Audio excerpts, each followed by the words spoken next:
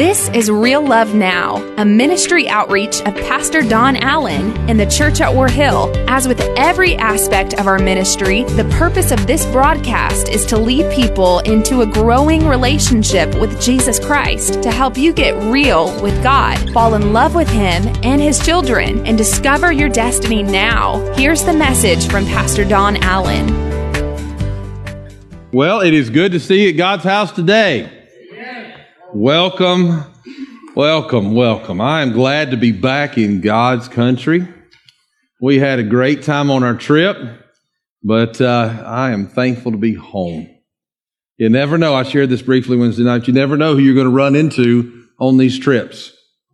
I got to Amsterdam, climbed on the next plane, flying from Amsterdam to Budapest. And normally my routine is the same. I go in, I put on my headphones, I zone out, and I'll wake me up basically on the other end.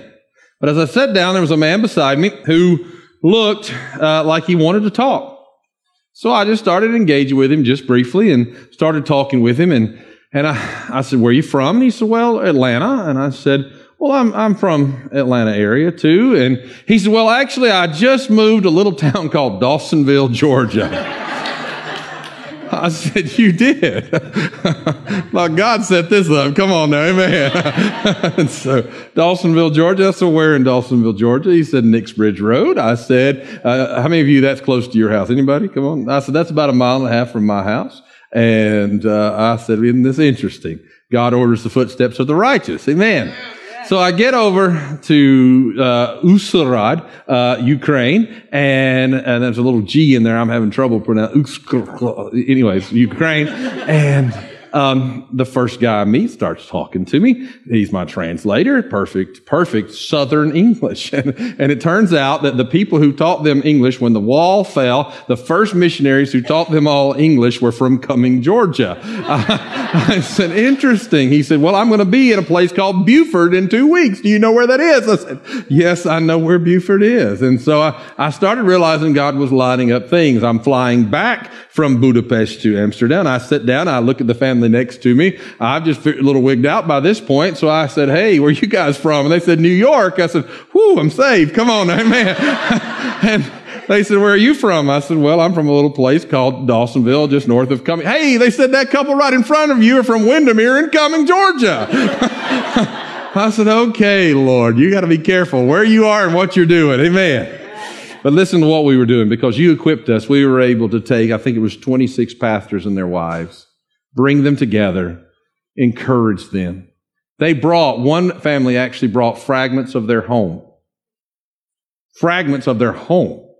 And we think about all of our problems, but they laid out a door hinge that had shrapnel through it and laid out a picture and said, "This is what our home was, and this is what, after the invading forces moved into the east of the Ukraine, this is what's left." And he said, "Pastor, to make it worse," he said, we had already fled from the home because it was such a war zone. He said, "My father and my mother went to the house to salvage what they could, and an unexploded bomb went off and killed my dad." And then with tears, I found something that I don't know that I've ever found on trips as strong. I found a heart of gratitude that's the depth of which I've not experienced normally on a mission trip. They could not believe that somebody on the other side of the world took time just to tell them they were loved.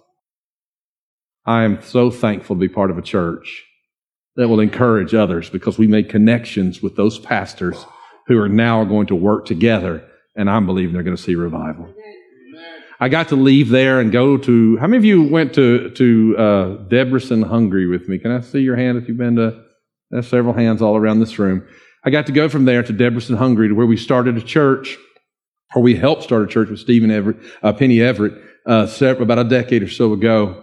And in that church, we've had the honor of seeing it grow now. And I didn't realize how much. We had about 30 Hungarians and about 19 international students Now we have about 19 Hungarians and 200 and something international students from all over the world. It blew my mind. Many from India, many from Korea, many from Africa, from the heart of Dubai, literally right there to where now they are saved, filled with the Holy Spirit, and they're going back to the doctor and the spiritual leader of the community. So they're going to be able to make a difference, all because of what God has done through people willing to obey God. Amen.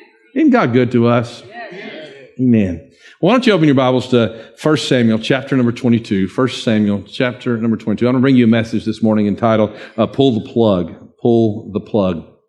I didn't share this story earlier, and I'm actually remiss to, I don't know why it keeps coming to my heart, but I think you may need to get the graphicness of this for just a moment. When you're traveling Europe, there's a couple of things you should not expect. You should not expect a bed that's much bigger than that. It's really true. The beds are about that wide and about my height. And very rarely would you ever encounter a bathtub while you're in Europe. You'll see showers in every hotel, but very rarely would you encounter a bathtub. Well, we stopped at one hotel, and it was a fairly nice setting. And so we go in, and we're all going to our rooms. And one of the guys traveling with me came to me, and he's like, Pastor, there's a bathtub in the room. I was like, yeah, there's a bathtub in the room. He's like, you don't know how long it's been since I've seen a bathtub. I said, well, you might want to use that thing, And he's like, no. He's like, he said, you're going to lose me for hours. I haven't had a bathtub experience forever. And I thought, well, God bless you. But then I got to thinking about that. I have a friend that when he goes into a room, when he stands at the room, he opens the door and he says, God, I rebuke everything from the window to the door and from the ceiling to the floor that has happened in this place. Come on, amen. And I got to thinking about the thousands and thousands of people who'd climbed down in that bathtub. Should I stop there? And I thought, God, there is no way on this planet I'm going to use that thing because I don't even know if it's clean. Can I tell you why I struggled with sharing that story with you? Because it's gross, right? I struggled with it because I know where we're going in this sermon. And this is the truth that I want you to get from the very beginning of the sermon. Life wants to dump everybody else's junk on you. And it wants you to take a bath, literally, in that mess. And it wants to get to be a part of who you are. And so today, our goal in this message is to attack all of that's tried to attach itself to you in your life. So, with that said, let's bow our heads and ask God to open the Word to us. God, I'm standing in front of people now. There are people listening, there are people watching who are covered in the remnants of a whole lot of pain. They're covered in the remnants of junk that has come into their lives, Father. They didn't bring it. They didn't ask for it. But it has affected them. God, we all are walking examples of what we have been through in our lives. Today, I ask you to speak to us. I ask you to open this word to us that we might become something different. And Lord, that we might pull the plug on the sin that's trying to cover us. In Jesus' name, amen. 1 Samuel chapter 22, verse number 22. This is a moment in David's life that's not a good moment. It's a low point for David. And here's what the scripture says. Then David said to Abiathar that day when Doeg the Edomite was there, and I'll explain that to you in a moment, I knew he would be sure to tell Saul, and this is the part I want you to see of this passage. I am, what's that word? I am responsible for the death of your whole family. Wow. I mean, David's at an extremely low point. Here's what's happened. David finds out that his father-in-law Saul is going to try to kill him, so he flees for his life, flees out the window, flees for his life. And as he flees for his life, David finds his men, gathers his men. They begin to head into the wilderness, and he's hungry, and they're hungry. They didn't have time to take any food with them, so they stop by the tabernacle. And there in the tabernacle, there's a table called the table of showbread. And upon the table of showbread, and there would have been some reserves for that, there are these large loaves that are put there in remembrance of the different tribes. And so David says to them, I want the showbread to feed my men. The priests respond and they say, David, you could eat this. It's not really important that you are not even right that you should, but if you were holy, you could eat this. And this is one of my favorite scriptures in all the Bible. They said, if you were holy, you could eat this. And David responds, he says, we are holy even though our mission is not. And suddenly they take those breads and they leave. And Doeg, who is there, flees to Saul with golden information. And he tells him, I know where David is headed, and I know who helped him. And Saul, in all of his anger, calls them treasonous. And he sends those forth, and they slay all of those priests who had aided David. And this is what happens when David hears about the pain that has been caused. Listen to what he says. I'm responsible. It's my fault. It's my fault that this has happened. And I don't know if you figure that out in your life or not, but I've really figured it out that when something goes wrong and a problem comes, we automatically start divvying up fault. All right, who's really responsible for this? Who can I blame for this? And you might take a little bit of fault, but you're hoping somebody else has more fault because whoever has more fault ends up with all the fault. And so we find ourselves living in this mess and wallowing in this mess of pain and wallowing in this mess of struggles, trying to figure out whose fault it is and trying to figure out who we can blame for our problems and trying to figure, instead of realizing that we are fighting for our lives, we're too busy divvying up who's responsible. Can I tell you today that God didn't call you to hang on by a thread? God called you to stand on solid ground, and God's called you to something better, and God wants to help you get your feet on that ground today. And so David finds himself there. But look what David does. He pulls out his instrument, he pulls out his writing pad, and he begins to write. And he writes Psalms chapter 52 at this point. And as he's writing from his pain, you can hear it in the first verses of Psalms 52 as he's writing from this point. Here's what he says in verse number 3. He says, you love evil more than good, and lies more than truth.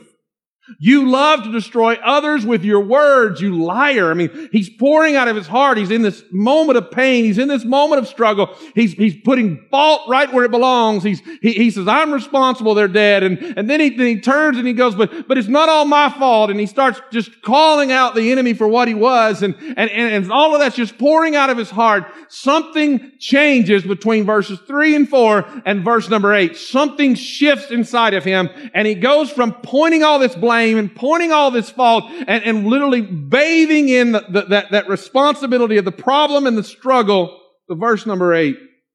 And listen to the change. He says, but I am like an olive tree. I am thriving in the house of God. I will always trust in God's unfailing love. I will praise you forever, O God, for what you have done. I will trust in your good name in the presence of your faithful people. He says, look, God, I know that there's a problem, but you're still God, and you're still good, and you're still faithful, and I still have a reason to exalt your name. So what happens in David's life? Well, let me give you one other example. I shared this story with you several years ago, but there was a man by the name of Viktor Frankl. And Viktor Frankl and his family were herded up down the streets of Europe and put onto a cattle car, and they were shipped across the country to a horrible death camp.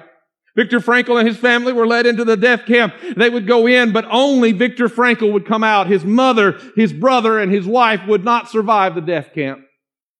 When Viktor Frankl would come forth, he had nothing left. They had even taken his name. He had not heard his name in so long. He was simply number 119104. They had taken, as it seemed, everything from him. And he had no idea why he was the only one in his family who had survived. Once Frankl would find himself, here's what he would say. He would make this statement, and he would declare this. He said, everything can be taken from a man, but one thing, the last of human freedoms, to choose one's attitude in any given set of circumstances. He said, look guys, I don't know why I survived. I don't know why I'm the only one that came through. I don't know why this happened to me. And he could spend his life wallowing in that and wallowing in a bottle and wallowing in strife. Look, bad things happen to good people. Trouble comes, problem comes, but the truth that both of these men revealed to us is powerful. The truth that we see here is so awesome that both of them were at low points in their life. They both were experiencing pain, but then at some point they made a decision. They made a decision that I might not be able to control what's happened to me, but I can control what I do. And here, David goes from being, listen to me carefully, responsible. And this is a word that I want you to get, to response able. Nobody has shouted over that word in all three services, but it's true. That you need to stop doling out fault for why you are where you are and start becoming response able. Start making up your mind that you might not be able to handle all of the details of where you are, and you might not be able to straighten out all the problems, and you might not even, listen to me, you might not even be able to fix all the pain you've caused in the past, but all you can do right now is shake yourself, get up out of that tub of mess, and become response able. Because you are able to do something different.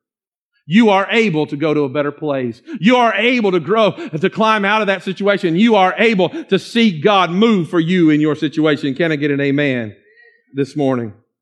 Amen. God's good to us. You see, I want you to get this truth. There is no situation under the sun in which your ability to respond can be taken away from you. You may not control your circumstances, but you do control your reactions to them. Taking responsibility doesn't mean admitting fault. It means making the most of any and every situation you find yourself in. So what do you do when your marriage is falling apart at the seams? What do you do when your work environment goes from bad to worse? What do you do when an addiction spins out of control? What do you do to get to the right place? Well, I'm going to give you 3 easy steps here. You ready for this? Number 1, take heart. Take heart. Now that's an old phrase, but I want you to catch it from the verse that it comes from. John chapter 16, verse 33 said this way, "In this world you will have trouble, but take heart. I have overcome the world."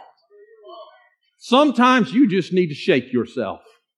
Sometimes you just need, I remember one situation in my life where I was angry and bitter and I couldn't worship and I couldn't find what God was wanting to do for me because I was at a dark place in my life. And God calls me to see somebody who was in a 10 times worse situation than I was in. And I saw them with their hands lifted up and their face lifted up and their eyes worshiping God from the depth of their being. And I looked at my own situation and I thought of how much pity I had and how much struggles I was feeling and how angry I was. And I looked across and I said, God, my struggle doesn't even begin to compare to their struggle. And if they can worship you, then God forgive me for not worshiping you. And so I shook myself and I took heart in my situation and I realized, though I may not like where I am, it does not change who's with me. It does not change that goodness and mercy are following me all the days of my life. It does not change the favor of God in who I am.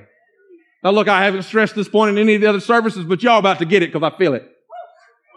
Somebody in here needs to shake yourself. You need to come to the place that you stop looking at all the wrongs and you start thanking God for the rights. You are not where you could be. You are here this morning. You are free to make this choice. You're not living in a country where you're having to flee from all the things that are blowing up your home. You have the opportunity to take heart in Christ who strengthened you. Amen. Take heart because Christ who overcome this world is on your side. Overcame this world. Listen, secondly, take responsibility. And realize you're going to have to make a choice how you respond. There's one of 2 ways you're going to respond. Either in fear or in faith. You're either going to live in fear or you're going to live in faith. You see, fear puts itself between you and God. But faith puts God between you and your problem. And God's looking for people who will choose to have the right response to put God in His rightful place in their lives. Now, you're going to have to do one other thing that people don't like. You ready for this? You got to take heart. You got to take responsibility. And third, you're going to have to make decisions against yourself. You're going to have to make decisions. Let me read to you what I wrote here. The best decision you can make for yourself is making decisions against yourself. You have to discipline yourself to do the right things day in and day out, week in, week out, month in, month out, year in, year out, until the answer comes. You see, if you do what you're supposed to do, the payoff will be greater than the price you paid. So here's what you're going to have to do to make decisions against yourself. I know this is going to sound odd in our world we live in, but you're going to have to resist temptation. I'll get back to that one. You're going to have to make some tough decisions. You're going to have to stand on some personal convictions. These may not be right or wrong for others, but you believe these convictions are what is best for you and your family. Oftentimes, people you love are going to criticize you for making the right stand on your convictions, but you're going to have to make that decision. You see, if you want God's best, you can't just say no to what's wrong. You have to say no to second best, because good isn't good enough. God's looking for somebody who wants to be all they can be for Christ. See, 1 Corinthians 10:23 tells us everything is permissible to us, but not everything is beneficial for us. We're going to have to come to the place that we understand. I want you to get this today. We're going to have to come to the place that we understand that God's trying to do something in us, and sometimes we're going to have to say no to what we want. For example, you're going to have to tell yourself no. If you want to get strong financially, you're going to have to make some decisions against yourself and create, forgive me for using this bad word, but create a budget. Whew. Now, this next point that I'm going to make, I argued with God. I said, God, that's hypocritical for me to make that point. But just because I'm struggling doesn't give you an out. If you want to get in better shape, you're going to have to make some decisions against yourself. Come on now. And get more active. Come on. I won't use the dirty word. Exercise. But anyways, let's go on. Third, you're going to have to, if you want to grow spiritually, you have to make some decisions against yourself. And God forbids, but you might need to fast. You might need to get up earlier to pray. You're going to have to make the tough decisions. Sometimes you have to understand they're worth it. You see, if you want to grow spiritually, you're going to have to make the decisions that are against yourself. And I guess I have to ask you the question today is, what decision do you need to make against yourself? What do you need to stop doing so that you can move to a better place? To be response able, you're going to need to channel the right power into that moment, into that decision. Now, there are two Greek words for power in Scripture that you need to learn today. The first is dunamis.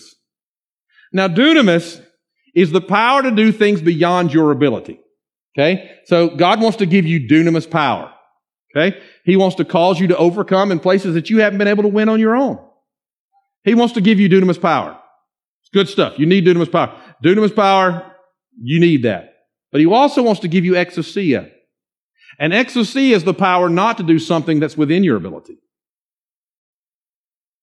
You see, if you really want to grow in God and you want to do what's right in every situation, you're going to have the power to do what's right in every situation. You see, dunamis is what helps you bench press 200 pounds. But exousia is what helps you not take another Oreo. Come on now. How many of you like, Pastor, I'm doing good in the dunamis, but I don't know about that exousia. Amen.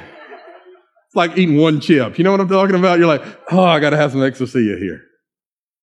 You see, you're going to have to take a moment and realize that God's come to equip you. Sometimes you have the power to say it, but you shouldn't say it. Your response, able. Sometimes you need to say it, and you need the dunamis of God to help you say it. Jesus Himself came in both of these.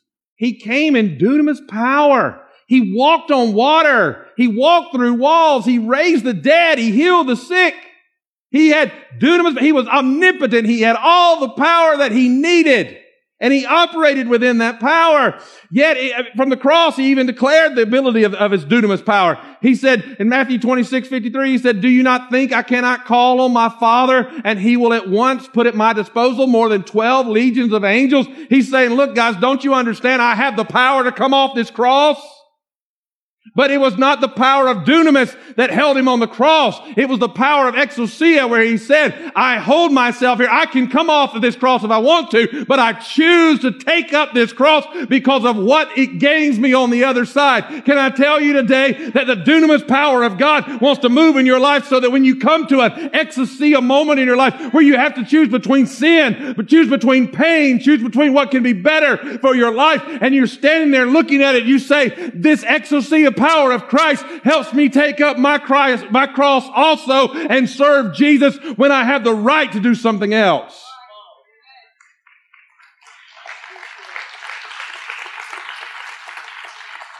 My goodness. The next argument you have, I pray that you have more exousia than dunamis. Come on now, amen. Go home fighting with your spouse, and I can hear it now. Some of you are going to say, my dunamis is fighting my exousia right now. Come on.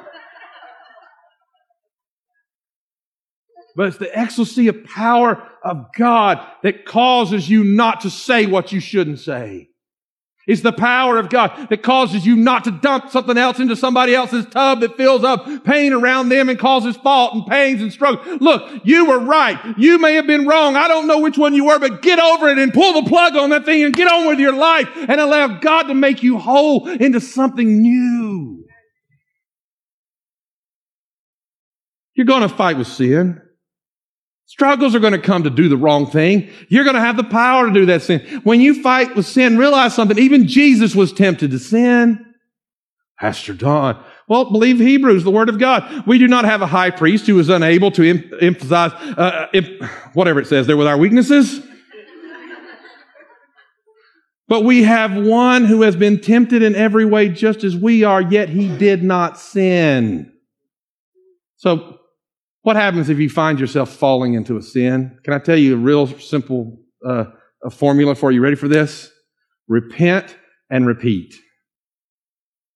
Repent and repeat. Let me explain that to you. When you find yourself having fallen in something, you need to get on your knees and you need to tell God you're sorry for it. And then you need to fight that battle one more time, and this time you need to win. Pastor Don, why would I want to fight it again? I failed last time. Because in case you haven't figured it out, it doesn't matter where you go, what you do, you will fight the same battles until you beat them. And you have to use the dunamis and the exousia to overcome. Now, I'm about to give you a phrase. Get your phones ready. Get your whatever it is you put notes with ready. Because I might not be able to deliver it like it deserves, but you need this. Listen to me. If you want to overcome sin, you need a dream of a destiny to help you overcome that sin. You need to get a vision of what can be. Pastor Don, I just don't get it. You're going to in just a moment. Because if you're fed up and tired of your marriage and all you can see is the pain, you'll never walk in victory. What you need to see is what God says it can be. And you need to get a vision of what God says your marriage can be. And when you get a vision of what God says your marriage can be, you stop looking here and you start looking there. And that gives you the dunamis to get up one more time. And it gives you the exousia to overcome what you shouldn't be doing at that moment. Come on now. And it helps you reach a better place because you say, I'm not going to stay in this. We're going to get over there. And somebody said, well, what if my spouse won't go with me? Well, drag them kicking and screaming if you need to. God will give you the dunamis. Come on now. Amen. Pastor Don, I'm telling you, prayer works. I'll never forget that day that Christina was misbehaving so bad. The one day in all these years, I'll preach about it till the day I die. Come on now. She was wrong. She had a wrong attitude. She had a wrong heart. And I told her she was wrong. She didn't agree with me, but I told her she was wrong. We started backing out of the driveway. I said, I'm not fighting with you anymore. I started calling on the name of the Lord under my breath. Jesus.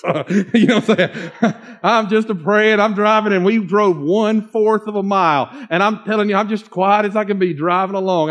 I am using exousia to the fullest of its ability. I have not said another word, but I'm calling on the name of the Lord. And I'm like, God, you're going to have to deal with this woman you gave me. Come on, amen. and it wasn't even I was not the one in the wrong. She was having a fight with somebody else, and I was telling her she was wrong about it. And I was like, God, you're going to have to deal with this, God. And all of a sudden, I drove from my driveway to 400, which was about a fourth of a mile, and I was turning out on the 400, and suddenly, all of a sudden, she just reaches out and hits me. Just boom. I looked at her, she said, stop praying right now. She said, God's dealing with my heart. I said, well, good. You need God to deal with your heart. Come on now. You think I'm joking, but what I'm telling you is when you get a vision of something better and your prayers begin to line up with a vision of something better, you've written it down and you know where you're going. Am I making sense to anybody? God wants to use you to go to a better place. You need that. Now, here's another thing you need to be careful with. The enemy knows how and when to hit you where it hurts. And he's going to come to you and try to distract you from the power that you have to be response able. Because he's going to know where you're hurting. It's the areas of your life that you feel like your needs aren't being met in that the enemy's going to attack. It's the areas of your life that the enemy, and I'm just going to, and look, this next statement, I'm just the first services, they're all way up there in age. I could not even discuss this in that service.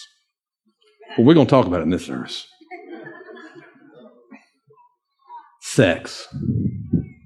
I just couldn't do it in that first service. Listen to me. The reason most of us sin is because we're trying to meet a legitimate need in an illegitimate way. And the devil wants to hit you where it hurts because you feel like somebody's not taking care of your needs. What I'm telling you is really, really, really important that husbands and wives have a healthy sexual relationship. Because the best offense is a good defense. I thought I'd get like 1,500 amens on that. But listen to me carefully. You see, what happens is the devil shows up and you've lost the vision of your relationship and your marriage where he can go. So he shows up because you no longer feel satisfied in your relationship, and he starts attacking you where it hurts, and before long you got a pornography problem. So you need to have a better vision of what your marriage can be than what that pornography does for you. I'm just preaching truth up here. Come on now. So you're going to have to make up your mind. Are you going to get a vision for something better? And then find out where you're hurting. If you're having bitterness toward your spouse, bitterness toward somebody in your life, that's a hurt the devil's going to exploit. You need to go and you need to get a vision for the health that you can have there and get better there. You're going to have to ask yourself some questions. The sin that's tripping you up, where is it happening? When is it happening? And how is it happening? It's that simple. Where, when, how. And then you know what you need to decide? Don't go there. Cancel the subscription. Don't let that come in your life anymore. Third thing that I really, really want you to get today is you need to listen to me carefully, you need to pull the plug before you pull the trigger on sin. If you allow yourself to live in the pain and fault and struggles and everybody else's mess, and it's always somebody else's fault the reason you're fighting. It's always somebody else's fault the reason your job's not better. It's always somebody else's fault that this is not better and that's not better and this is not better. You need to pull the plug on that junk, get up out of it, clean yourself off, stop living in everybody else's mess, and walk to freedom, because you are not being responsible at the moment. You are being responsible. You are doing what you can to respond through Christ, who makes you able to overcome in all situations. Now I want to bring you down to this place today. We're going to fight the enemy. But the Word tells us in our last verse today in 1 Corinthians chapter 10, verse number 13. It says, no temptation has overtaken you except what is common to mankind. And, praise God for this, God is faithful. God is faithful. He will not let you be tempted beyond what you can bear. But when you are tempted, watch this, He will also provide, what's that say? A way out. Can I tell you that this verse is quoted to me by more sinners than any other verse? I don't understand. God won't put more on me than I can bear, and I'm tired and I'm weary and I don't want to fight this anymore. But they don't want to do what the verse says. God makes a way out of that sin. It doesn't say God will take it off of you. It says God will help you respond in a way that moves you out of it. You're going to fight it until you beat it. So make up your mind. I'm tired of carrying this. I'm tired of holding this. I'm tired of this struggle in my life, and I'm going to make up my mind, and I'm walking out because God's made a way for me to be delivered. Can I tell you what that way is every single time?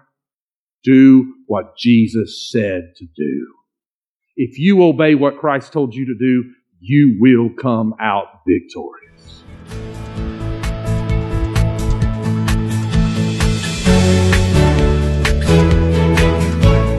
That's today's word from Pastor Don Allen to help you get real with God, fall in love with Him all over again, and live out your destiny now. To learn more about our pastor and the ministry of the Church at War Hill, join us online at warhill.com. Then join us in worship at one of our North Georgia locations. Service times are Sundays at 8:15, 9:30, and 11 a.m., where you will find real love now.